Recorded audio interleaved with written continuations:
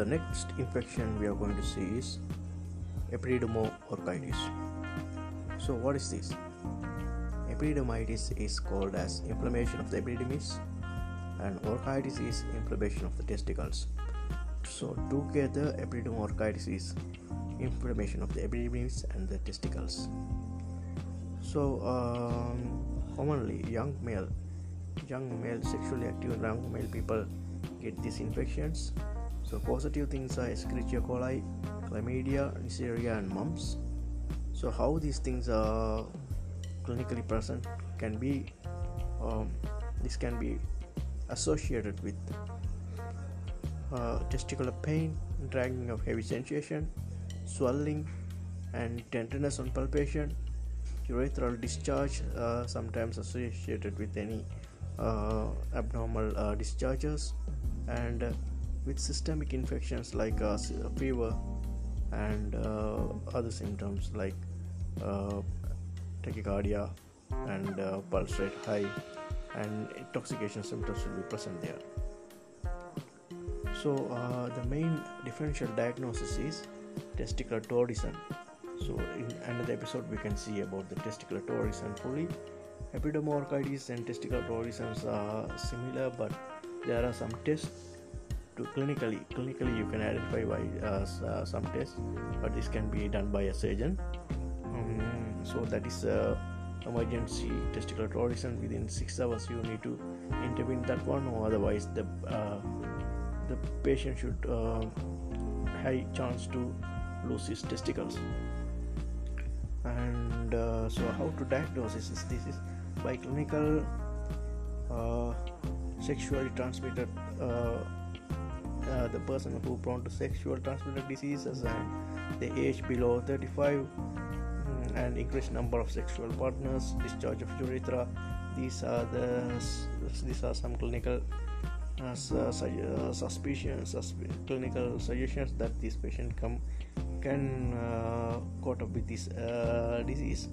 So other investigations like laboratory investigations, urine full report and urinary culture, then VDRL, venereal disease report, then swab, urethral discharge for gonorrhea culture and sensitiveness, saliva swab for PCR and antibodies, IgM and IgG, and ultrasound to assess any other conditions. So how to manage this? So when the test reports are positive, then the patient should give them antibiotics, IV antibiotics, because this is a severe pain and the fever can be associated with this. And for if you find any sexually transmitted diseases, so particular management for the sexual transmitted diseases also can be possible. And those are the initial management, and with these supportive things, analgesia and supportive other physical activities, and abstain from the intercourse. These are the other things which can be monitored while the treatment. So this is our epididymoorchitis topics, and then in the next episode we can see about the testicular torsion. Thank you.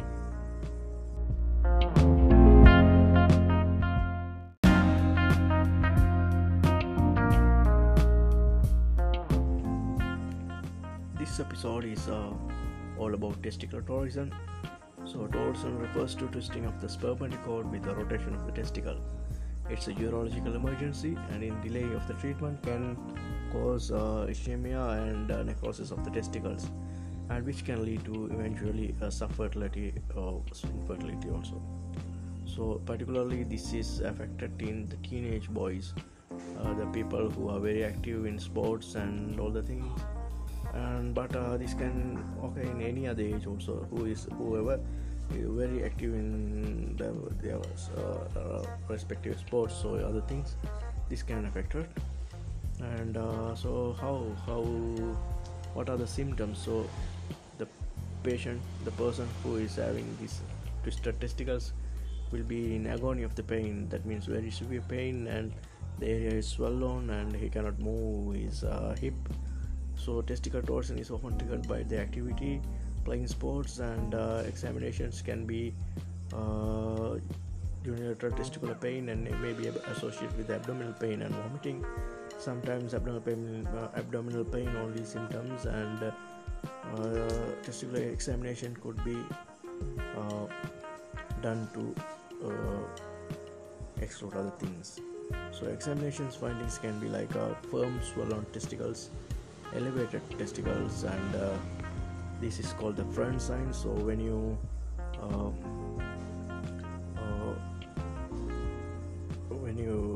in epidermolysis you cannot see that elevated testicles, but in here you will definitely see an absence of cremastic reflex. So that is called can be when the practitioner is stroking with the equipment in your mid thigh, then if the testicle is moving, then that is called the cremastic reflex. And abdominal testicle lie, that is also another thing, and rotation, so that epidermis is not in the normal posterior position. So these are the initial findings in the examinations, and bell clapper deformity is another things to describe here. So where the fixation between the testicles and the tunica vaginalis is absent, the testicle hangs in the horizontal position like a bell. So instead of that, typical more vertical position. So it's able to rotate within the tunica vaginalis, twittings and the spermatic cord. So it twists the vessels and cut off the blood supply. So that's eventually leads to necrosis. So how to manage this? So whenever this happens, this can be bring to very immediate action where it's a urological emergency. So the primary managements are nail by mouth to prepare for the surgery. The surgery is the essential things: analgesia to give pain as painkillers, and surgical exploration of the scrotum, and orchiopexy, that means correcting the position of the testicles and fixing them in the place. Orchidodectomy, so if that one is not available, so orchidodectomy means removing of the testicle if the surgery is delayed or if there is a necrosis. So people always remember this: anything, if any agony pain or any twisting, if you feel like that, immediately go to the hospitals, and if they cannot do corrections, so definitely they will go for orchidodectomy, that means removing the testicles. So preventive is better. It means between 4 to 6 hours you have to be present in the hospital, and there will be ultrasound also to confirm the diagnosis. So with the clinical diagnosis, surgeons normally diagnose the testicle torsion, but to confirm that one, they will do ultrasound, but in the ultrasound they will see a Whirlpool sign. So these are the two topics that are to confuse the patients and the general audience, that epidermolysis and the testicle torsion. So so these are the two things, and this is how we differentiate these both conditions. Thank you.